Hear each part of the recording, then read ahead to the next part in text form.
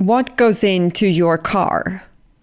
As new minerals are rapidly making their way into our everyday life, we're increasingly concerned about the footprint of the materials that underpin our modern lifestyles. The fungibility of natural resources has helped some business players hide behind the complexity of global supply chains. To shed light on one of the most obscure commodities, join me as I pull back the curtain on the supply chain of cobalt. From deep underground all the way to your driveway. I'm your host, Åsa Borssén, and this is High Grade. This is High Grade. To make responsible sourcing a standard and not a standalone product that comes with a higher price tag. If we're going to have a green transition, we also have to have a just transition. Consumers can push and should push. It's not about looking away, but about engaging with the local actors. This is where I get quite passionate. Too few are doing anything about it. Welcome to High Grade and this podcast series on responsible sourcing of minerals. Today we look at the role of commodity traders, the invisible hand that moves natural resources around the world. Commodity traders link sellers and buyers of cobalt, and as such, they are key to any effort to improve mineral supply chains. In particular, Trafigura is one of the largest trading companies in the world and a main global referent among commodity traders. I'm here with James Nicholson, Head of Corporate Responsibility of Trafigura. James, welcome to the Natural Resources Podcast. Also, thanks very much for having me. Great to be here. For most people, commodity trading is a bit of a mystery. James, if you could start by telling me, what is the role of traders in the mineral supply chain?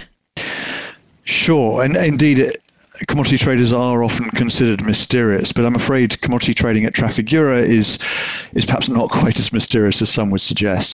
Now, while we're a privately held business, we release a considerable amount of information related to our performance into the public domain. And in fact, our approach, you could say, is comparable to what you would expect from a publicly listed company. But in terms of our role, we connect the world's markets basically with the vital resources that those markets need. So this requires us to deploy infrastructure, skilled people, and a global network to move commodities from where they're plentiful to where they're needed, when they're needed, and in the form that they're needed. So our goal is to really make supply chains more efficient, reliable, and responsible. Just to give you a sense of size, last year we handled over 1 million tons of commodities every single day, and with revenues exceeding $230 billion, our net profit amounted to about $3.1 billion. So you connect the world's market. But why are intermediaries needed in the commodity sector? Sure. So commodities are rarely produced and consumed in the same place at the same time. Production occurs in locations that are often really far away from the principal consumption centres. So commodities traders like Trafigura provide a vital support for that global model of production and consumption in a complex value chain that includes refining, processing, storage, and shipping. So that's true of our oil and petroleum products business, and equally metals and minerals trading as well. Let's now turn our focus to responsible sourcing. End consumers are increasingly concerned with the origin of inputs in the products they buy. And this has led to new initiatives to trace where minerals and metals come from. But what does the concept responsible sourcing mean to you? We've seen a massive uptick in interest on the topic of responsible sourcing over recent years, and rightfully so. Global Witness first exposed the trade in conflict timber. That was back in the 1990s. Conflict diamonds then hit the public consciousness soon after, as did the trade in conflict minerals, so tin, tantalum, tungsten and gold from the DRC and its 9 surrounding countries. Now, at the present day, if we just consider our stakeholders, for want of a better phrase, we've got media and NGOs more interested in metals production and processing than ever before. We've got consumers really super aware of negative impacts across global supply chains. Downstream receivers, so OEMs, fabricators, etc., are really plugged into these conversations, as are the big brands are suitably risk averse, as you'd expect. Even the suppliers, miners of large size and relatively small, are pushing for, or indeed are being pushed towards, international ESG standards, a phrase we're hearing so much right now. And then lastly, and this is a really important stakeholder group, particularly for Trafigura, and that's financiers, insurers and regulators who are requiring increased levels of assurance, basically, that the supply chains they support are clean and green. So what's followed is an alphabet soup, effectively, of initiatives and legions of consultants who've stepped into the space demanding various standards. The baseline of standards in relation to responsible sourcing for metals and minerals is OECD guidance, which essentially provides recommendations to help companies respect human rights and avoid contributing to conflict through their mineral purchasing decisions and practices. So this uptick in interest, this alphabet soup, do you think we would have seen this development without the growing societal concern? That's a great question. Honestly, I think the pressure has ratcheted up massively over recent years, and a huge part of that was indeed NGO and media attention. And I think there's a great example of that. I've referenced conflict diamonds already, but also as we look at, say, cobalt, the plight of ASM cobalt producers would never have been brought, I don't think, to the public consciousness had it not been for the report by Amnesty International. This is what we die for, I think it was called, and that was 2016. What was a relatively obscure material was thrust into the public domain, and of course had consumers considering, for example, what went into their mobile phone or indeed their electric vehicle. And as you mentioned, Trafigura trades large volumes daily. Can you know how much is versus is not responsibly mined? Yeah, so given the significant volumes we trade, we have to take a risk-based approach, and I'm sure that won't surprise your listeners.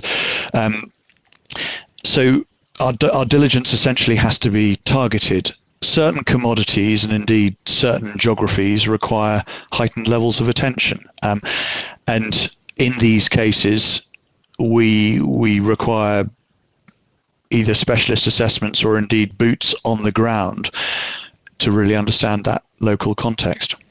I'm wondering, would you say that there is a trade-off between responsible mining and security of supply? So there certainly shouldn't be. What's really interesting right now is just reflecting on what we're hearing from various governments, particularly in their race to secure supply of cobalt. So what that's doing is I'm hoping that's going to trigger a much needed shot in the arm, effectively, for responsibly sourced, artisanally and small scale mine produced cobalt. That may seem counterintuitive, but you have to consider basically how this sudden rise in demand that we're all aware of can be accommodated when existing mines have long-term supply agreements and very few new cobalt mines are actually coming on stream. So just to look at the numbers for a second, approximately 170,000 tons of cobalt were produced worldwide in 21. 70% of that came from the DRC, and artisanal production, ASM, was a massive part of that. And so ASM's become, if you like, a key swing factor. So while the development of mechanized mines is highly capital and resource intensive, ASM production scales really very quickly, and this actually puts an unprecedented level of pressure on what is clearly a very vulnerable supply chain. Too many people are suffering the consequences, and really this is where I get quite passionate. Too few are doing anything about it. So right now we're seeing a big influx in the number of active ASM cobalt miners. By our estimates, there's between 80 and 90,000 people in the DRC who are permanently digging for cobalt. And that the number of diggers is relatively elastic. So numbers can rise and fall by as much as 20,000 people per site. Now, on a macro basis, the production that they produce contributes between 15 and 23,000 tons per annum into the supply chain. It's massive, and that number is only going to grow as the energy transition steps up. So if we look back on past performance, if that's anything to go on, the production of ASM ore will have no problem finding a home in the form of a refiner. Now, why do I say that? Well, we've seen a massive increase in the construction of these refining units over recent years, and these refiners are not tied to any particular mine. Now, at the moment, we believe these refiners are not working at full capacity, so they can actually probably cater for about 36,000 tons of feed per annum. So there's plenty of room to accommodate a rise in ASM volumes. Your passion is contagious, but I want to take a step back and ask, from a trading point of view, how does the actual selling and buying from ASM happen? Right. So the material is produced by as many as 200,000 diggers across two particular provinces in the DRC. The material is typically put in sacks of around 40 kilograms per sack. It is then taken often on the back of bicycles to local markets. These markets are massive. The material is swiftly purchased by a range of traders from a range of nationalities, and aggregated after it has been assayed and weighed.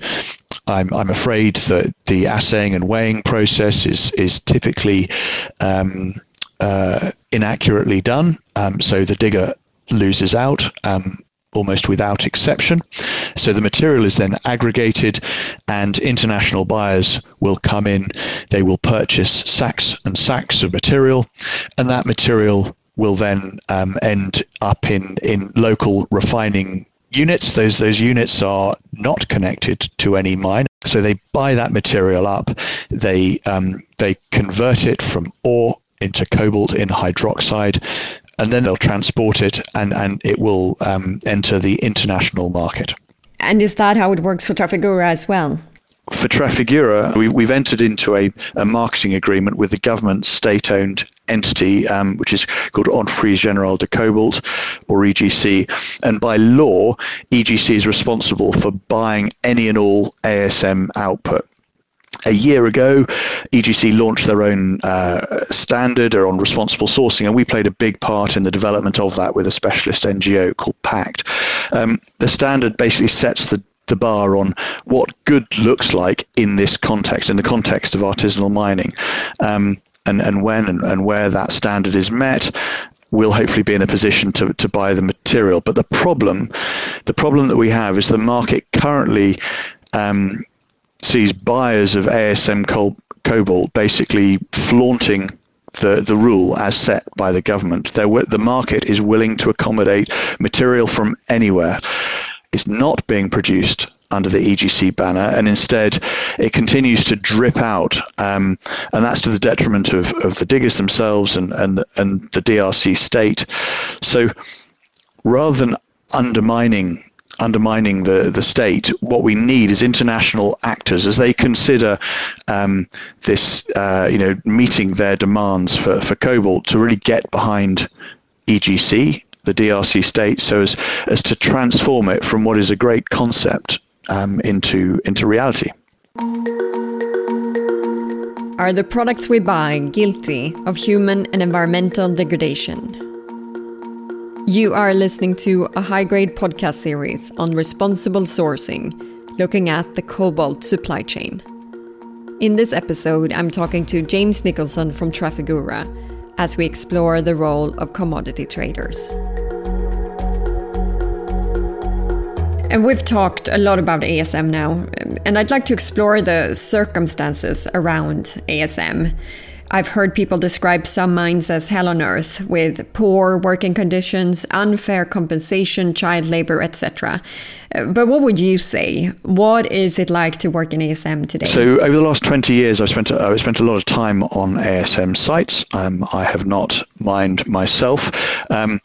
But these sites can typically operate within, or even they can often supply large-scale mining operations. In other contexts, of course, the relationship between formal and informal is adversarial, or ASM is frequently totally disconnected from large-scale mining situated in remote locations, or even actually in the case of Kolwezi in the DRC, within urban areas. And now the social and environmental impacts of uncontrolled, non-formalized ASM include child labor, forced or compulsory labor. It can involve excessive and often prolonged manual handling, exposure to noise, dust, heat stress, dehydration, etc. Rock falls and pit collapses are common. Their impact disastrous. Now, as a major participant in the metals and minerals industry, we've been super clear about the risks and problems involved in ASM. Frankly, it would be ideal if the world's growing needs for metals were met through production from industrial mining operations. But the reality is that there are perhaps 40 million people who earn a living from this sector. And their work is illegal in many cases. It's not sufficiently regulated, and it can be really dangerous.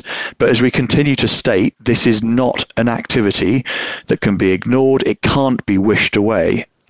We need to find a better way, and we need basically to ensure that ASM provides a vector for development, if you like, and not the reverse. And I'd say that there are basically two different approaches to this. Either you avoid buying from irresponsible sources, or you engage to try and improve standards. And as you've talked about now, Trafigura has adopted the latter approach. But I'm interested in understanding, how was this decision made? So, if I may, let's consider the easy approach, which would be to deny there's an issue. To state there's no ASM material in your supply chain or in its margins. You could say that anyone engaged in ASM should be told to farm and not to mine, that pumping money into philanthropic projects is surely going to be enough, but it's not. So I guess let's stop beating that particular drum. And don't get me wrong, engaging with this topic is not straightforward. And certainly in my experience, in conversation with miners, for example, many have personal tales of what happens when interventions in relation to ASM, not necessarily in support of ASM, are not sustained and lead to conflict. But key to our approach is the view that commercial and developmental interests need to be better aligned. So responsibly sourced ASM should have a legitimate and recognized place in the supply chain. I referenced earlier the OECD guidance and its importance, and what it really focuses on is progressive improvement. So as buyers, it's a given, right? We have to conduct due diligence, but for Trafigura, where we're really, I guess we're different, is that we're going further. So we're trying to support capacity building programs around the negative issues we identify. And we've got some really cool projects worldwide where we're doing that. Is there anyone in particular that you would like to highlight? Probably the most illustrative in the context of actually addressing the challenge of ASM is where we've worked with a supplier called CHEMAF. CHEMAF has one of the largest portfolios of cobalt concessions in the DRC. Before we entered into a supply agreement, we conducted, as you would expect, considerable amount of due diligence. And within the contract, we've actually ensured that we play a role in, and they are open to us supporting their responsible sourcing. Now, the challenge that they had was a particular concession that they wanted to develop called Matoshi, hosted no fewer than about 5,000 people who depended on ASM for their livelihoods. Now, at the time, this was 2017, 2018, we refused to accept any ASM material from that site until controls could actually be introduced and upheld. And what followed was this great partnership with DRC government, the NGO Pact, CHEMAF, and to really look at how we could help formalize ASM cobalt production. What was the outcome of that? As I said, we maintained a constant presence, but we wanted to understand the outcome and the impact more fully. So what we saw was, having recruited a socioeconomic assessment, was a massive improvement in working conditions. In short, the site, prior to our intervention, there were multiple fatalities. Over the course of our 2-year program, I think we surpassed 3 million hours worked without a lost time injury. So big improvement in working conditions. We had complementary healthcare services. So, again, really, really benefited the local people. From a local economic perspective, of course, we saw businesses spring up around the operation, and what we calculated was that for every 1,000 miners on the site, the local economic impact amounted to about $1 million per year. And then lastly, and this was not something that we foresaw, was that female miners operating on the project earned about 2.5 times more than their counterparts working on mines elsewhere. So the key learning from the exercise was that unless we step up and actually work with our suppliers, many of them are in remote locations, we're basically going to be failing in a fundamental duty as partners, but we're also exposing ourselves to risk, and a loss of social license by any one of our suppliers has really far-reaching implications. Trafigura is a service-driven company, and offering support to our counterparts, of providing detailed assurance to the market on responsible sourcing, it just makes clear commercial sense. Beyond the human impact, it's the right thing to do, but it really is starting to differentiate our approach from the approach of others in the sector. And when you then go on to sell this product, do you inform your customers that this is responsibly sourced ASM cobalt, or how does it work on the sales side of things? Thank you for asking that question, because I spent a lot of time with the receivers as the project developed. And to ensure that they were with us effectively on that journey. The receivers were large-scale brands.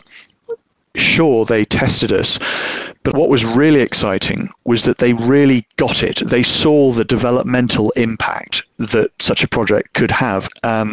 Over the course of the project, we could report back in real time on how the project was going. We hosted multiple visits to the site, and it changed the conversation from this sort of boycott mentality, which serves absolutely no one. In fact, it makes the situation worse. And if you consider that if the world was to say we will only buy mechanized cobalt, what does that do? It will most likely push the price up and result in an increased number of ASM diggers. So it's clear from that perspective that you have to engage ASM, that you can find a legitimate place for it in the market, assuming one communicates openly with the receivers and they're super clear on what they're getting, both the benefits and also the disadvantages. I mean, we built an important base of supporters, and I'm really confident that we can take that much further. And it sort of plays into the space of fair trade products. Because although you shouldn't have to differentiate ASM from mechanized if it's responsibly mined, I think the consumers would really benefit from knowing that, for example, in that project alone, there were 5,000 people engaged. That's a lot more than you would normally have on a mechanized project that might employ 300 to 1,000, many of whom are contractors. And there's an appetite to see us take that to scale. that's where I get really excited with this relationship with EGC in the DRC. I think we can do that, and we can deliver this concept of, if you like, development cobalt. But James, all these efforts you're talking about, and it's been evident from what we've been hearing throughout this series, that raising standards across the supply chain, it takes effort. Would you say that responsible sourcing is more expensive? Yeah, so I'll speak from Trafigura's perspective. Running a responsible sourcing team as I do, yes, it comes at a cost, but the activity, first, I mean, it upholds access to markets, and increasingly so. It underpins our service offering, as I've mentioned. It also supports access to and can actually reduce the cost of finance. And let me just explain that. So, as I said at the start, Trafigura is a privately held business, so our commercial activities depend on financial lines exceeding about $60 billion each year from about 140 different banks. Now, last year we closed our first sustainability-linked loan, which amounted to over $3 billion. Now, the sustainability-linked loan essentially enables us to reduce the cost of borrowing. We borrow a lot of money, as I explained, and then so indirectly it saves us money. We're able to reinvest that back into upholding these activities, and on an international scale, but also domestically. And this is where I see significant focus in future. A final question, James. If responsible sourcing continues to gain prominence for society, some companies may be tempted to secure access to critical minerals by acquiring their own mines. Is vertical integration part of the solution? So for some, it appears to be a solution, but I guess I'd question whether it was the right path to take. We've, as Trafigura, we've got the expertise and scope really to underpin consistent and responsibly sourced flows of commodities, and as I said, from a diverse range of locations. So basically the downstream can stick to what they know. We manage the risk, they receive product when they need it and in the form they need it. And I think this speaks to the value add that commodity traders like Trafigura bring to those customer relationships. James, thank you so much for joining us today. Also, thank you. Thank you for tuning into High Grade and this Natural Resources podcast series on responsible sourcing. To feed the demand from global customers, commodity traders must often source cobalt from small artisanal mines, where extremely precarious working conditions prevail. Should these rudimentary producers be shut out of responsible supply chains? No, says James Nicholson of Trafigura. Responsible local producers and ASMs have a legitimate place in the supply chain. They should be supported to increase the level of formalization and improve operating standards. Thank you to our sponsor, the German Federal Ministry for Economic Cooperation and Development through BGR. Our next episode in this series will focus on the battery producers and their role in establishing responsible supply chains. Do come back to join me. Until then, so long.